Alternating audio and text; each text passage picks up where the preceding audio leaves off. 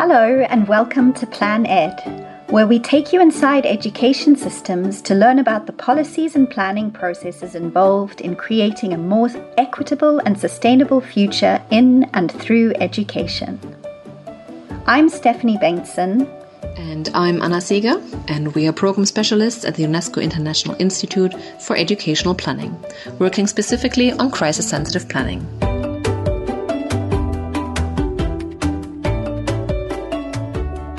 COVID-19, now in its third year, continues to disrupt education. At the peak of the crisis, school closures affected 1.6 billion students worldwide. Today, children's safety and well-being continues to be at risk, and new inequities have started to take form. To many education experts, this is a crisis within a crisis. At IIEP UNESCO, we've been working with ministries of education on planning and management for 6 decades, and over the past 2, we've helped countries build their capacities and skills to better prepare, prevent, and respond to crises affecting the education sector. The pandemic is putting these techniques to the test, and ministries of education worldwide are feeling the pressure to lead crisis response efforts. But what does leadership really mean in the context of a crisis? And what facilitates or hinders ministries of education from exercising a vital leadership role in these situations? Anna, you've been supporting ministries of education in the context of conflict, natural disasters, and displacement for many years. Why do you think that the concept of leadership needs unpacking? And why, in particular, is this so important for education planners and managers? What's at stake here? So the concept of leadership is actually quite blurry. Even though, in our professional lives and as citizens, we constantly demand state leadership to ensure the provision of basic social services. That can be health services, education, public transport, and so on. In education, it is obviously the Ministry of Education that is responsible for education provision. And this doesn't change when crisis hits. During crisis, ministries of education remain the primary duty bearer. Yes, and I think in crisis, the ministry is also responsible for the coordination of relief efforts, which would include coordinating the support that is provided by international partners. Right. And the good news is that in the past decade or so, we've seen a shift towards strengthening state authorities to manage crises. This shift happens on both sides, on the government side, but also on the international community side. So what we are witnessing in our work at IIP is that governments show increased interest in being prepared to manage crises and ideally, prevent them from happening rather than constantly being in this sort of firefighting mode, that many governments and many ministries of education have experienced now during COVID-19. On the other side, international agencies are increasingly following their commitments to align support with national agendas and to strengthen national structures. So despite all these positive developments, in our daily work we still notice a lack of technical capacity, coordination and collaboration structures and platforms, and perhaps sometimes also a lack of shared values to manage crises collectively. So what we wanted to do is we wanted to study what ministries of education really need to have in place to cope with crises, and how can external partners, including international partners, support ministries of education in taking the lead. In parallel, we also took the opportunity to reach out to a thought leader in this field, the University of Bristol's Centre for International and Comparative Research in Education, which is known as SIRE, to help us develop a conceptual framework to demystify the concept of leadership and to make sense of our observations.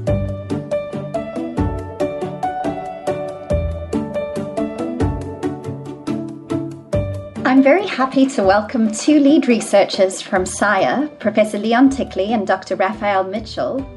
Between them, Leon and Raphael have extensive experience, both as researchers and educators, working on a range of topics relating to sustainable development and education policy and planning. Leon is also the UNESCO Chair in Inclusive Good Quality Education and Global Chair in Education at the University of Bristol. Leon, let me turn to you first.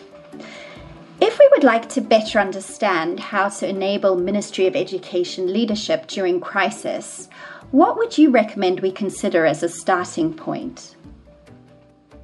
An important starting point is actually to consider the nature of crisis itself, because I think what many education systems today are facing are multiple crises, and they all interact with each other in very complex ways.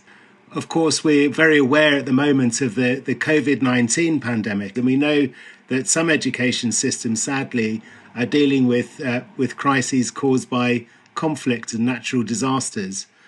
But of course, underlying that is the ongoing learning crisis that affects many low and middle income countries, where large numbers of learners are not meeting basic threshold standards in literacy and numeracy. And of course, the thing about all of these crises is that they all reinforce each other. And of course, some groups suffer more from crises than others, and we need to be really aware of that. So understanding how crises reinforce complex inequalities is very important. I think crises within complex systems also require us to rethink traditional conceptions of leadership in education. I think what we need to do is to move away from top-down models. We need to understand or to develop more context-sensitive approaches that we've described as endogenous systems leadership. And I'll hand over to Raphael now, who can perhaps say a little bit more about that. Yeah, so endogenous systems leadership. Endogenous in that it derives from a particular national context and respects local values and agency.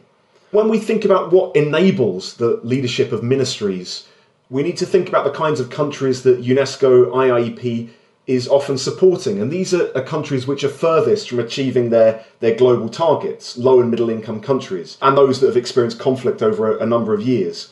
So these tend to be formerly colonised countries, which are still experiencing these enduring legacies of colonialism and inequitable power relations in their dealings with agencies in the global north. So in these contexts then, one of the barriers to ministries' leadership can be the activities of international organisations themselves, which are often well-intentioned, but which can override local decision-making. So we see this in evidence from IIEP's own research in countries from Burkina Faso to Kenya and elsewhere. So part of enabling Ministry of Education leadership is about recognising local values, knowledge, practices and institutions as well. In many contexts, we've got to acknowledge that the status quo doesn't achieve that, even outside crises. So it does require quite a radical transformation of the status quo. Can you give us an idea of what such a radical transformation needs to include? Yeah, so this has to involve democratising the governance of education and ensuring that decisions around education are informed by the perspectives, experiences and outcomes of different groups. So many ministries of education are currently in the process of decentralising governance to bring in these different voices and capacities and resources at different levels. And this is particularly important at times of crises because leadership for inclusive, equitable quality education during crises, it requires drawing on the perspectives and capacities which are widely distributed across different tiers of the education system. So that is at the ministry level, yes, but also importantly at the regional or the district level, as well as the local level, people in schools themselves. So this does require an understanding that leadership is a collective social process rather than just a position. When you say that leadership should be considered as practice rather than a position, what do you mean? I mean, at its heart, when we talk about leadership, we're talking about influence. So influence occurs within the formal bureaucratic structure of an education system. But importantly, we've got to recognise it occurs outside that. And it doesn't just occur in a top-down way. So we need to take a more extended view of leadership within education and just acknowledge the influence of teachers themselves and others in school. But in addition to that, parents and other people within the community, as well as in many contexts, religious groups and civil society organisations. though you're speaking about something quite different from a typical top-down or more authoritarian approach to leadership that we might be more used to thinking of in a crisis situation where you'd want everybody to kind of follow the rules. So maybe, Leon, can you say a little bit more about systems leadership for education in crisis, and perhaps provide us with an example of what this might look like in practice?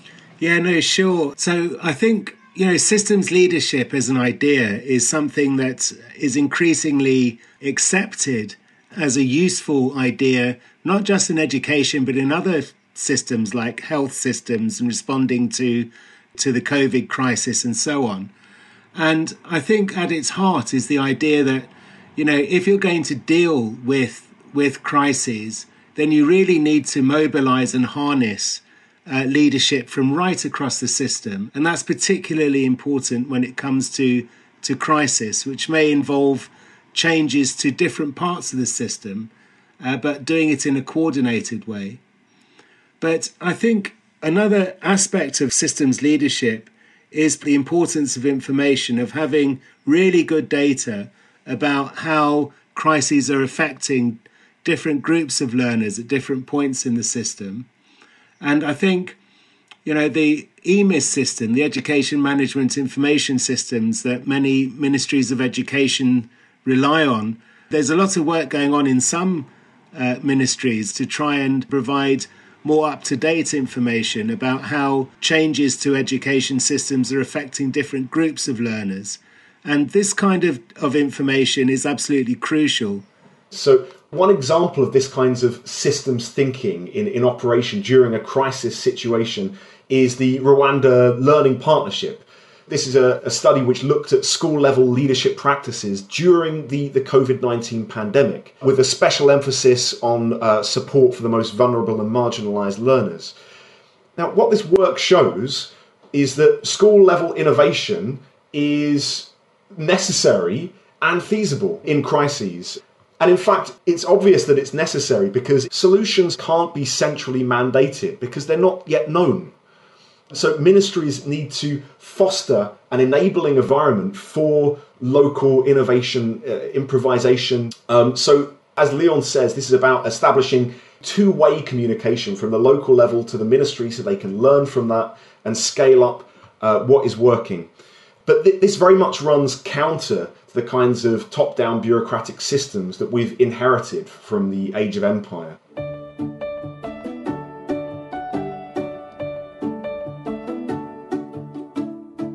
In our work on crisis response with stakeholders at multiple levels of the education system, it's almost inevitable that the issue of financing or resourcing comes up. And I believe this is a key issue that you are also attempting to look at and address in your work. So what would you say are the biggest challenges when it comes to funding? Maybe I can ask you, Raphael. Thanks, Stephanie. So I think what we see is this a disconnect between global policy statements on financing and reality on the ground. A disconnect really between humanitarian funding systems and development-focused ones and different timescales. And really what we need is greater coherence between these different elements, which allows just a longer-term, more strategic decision-making in education, in crises and outside it. I think it's also very much about developing that coherence, on the one hand between national priorities and the priorities of donor agencies, but also between different donor agencies. I mean, often different donor agencies might have very different priorities, and I think developing a joined-up sectoral approach towards budgeting and financing in crisis is critical. In your experience, why do you think this is so difficult to achieve a coherent approach? Well, I think part of it goes back to the whole question of endogenous leadership, of actually, making sure that it's local leaders who are at the forefront of identifying problems and solutions. Sometimes I think it can be the other way around, that, donors come in with their own agendas and priorities, and ministries are expected to respond to those. So, the more coordination And the more emphasis that can be given to strengthening endogenous leadership, I think, is important here. I think this resonates really well with what we experience in our practice. And often we observe that ministries are extremely busy and much capacity is taken up with coordinating the different interests of partners, but also making sure that the response is that there's a certain level of accountability to the partner. And so it's about changing the emphasis, isn't it, and the locus for decision making, making sure that, as you say, ministries themselves have greater capacity to lead in these decision making and coordination processes rather than being reactive to external agendas. That certainly relates a lot to some of the work that we've been doing in looking at refugees, for example. I know that in Jordan there are big efforts to kind of mainstream refugee education into the national system.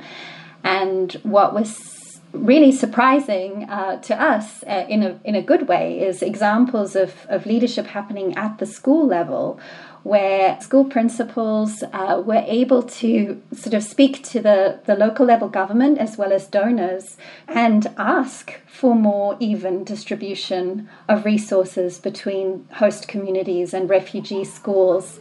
But that also requires the Ministry of Education to listen, obviously, and in Jordan, I know this is the case, to listen, to the middle tier, and the supervisors playing a very important role when it comes to, responding to refugee needs in schools, but also listening to schools. So I was wondering, Leon and Raphael, do you know of other examples where ministries succeed in providing this platform for citizens, providing a platform for their own education staff to really make sure that their interests and their rights are protected and that their voices are being heard? In Ethiopia, we see structures in place at the school level, including parent, teacher and student associations, which have a decision-making powers at the school level, as well as forums where parents will come in and raise concerns. So where this is in place, and what research shows is that this can address issues and have these addressed by people at leadership level in schools.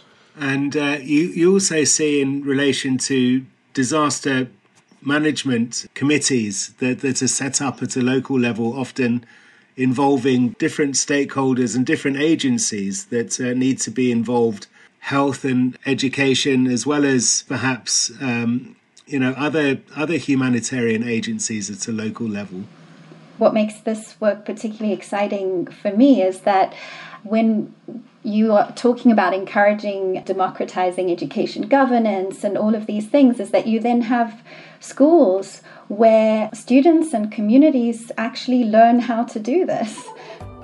Once you kind of make those adjustments to allow for these types of leadership practice to happen at multiple levels, then that actually helps people learn how to become democratic citizens, how to live together in their communities.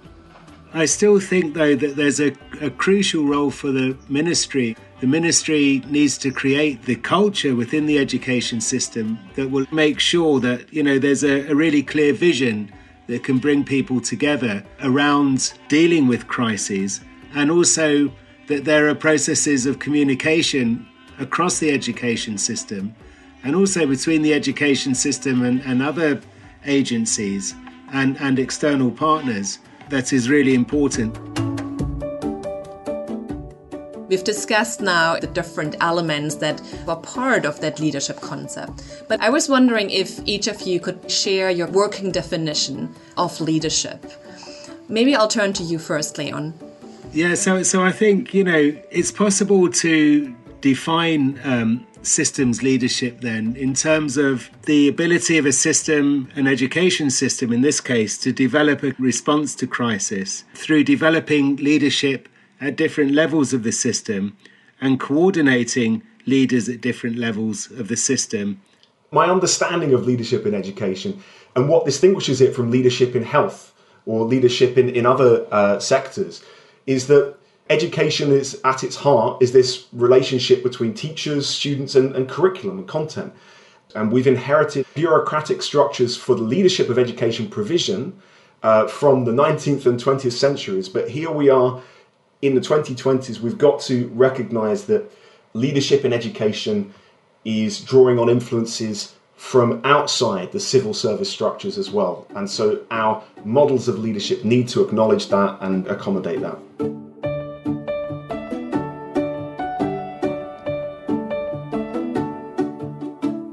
We've been talking with Professor Leon Tickley and Dr. Raphael Mitchell from the University of Bristol's Centre for International and Comparative Research in Education, SIRE. This is PlanED, a podcast from IIP UNESCO. You can find more information on our website, iiep.unesco.org.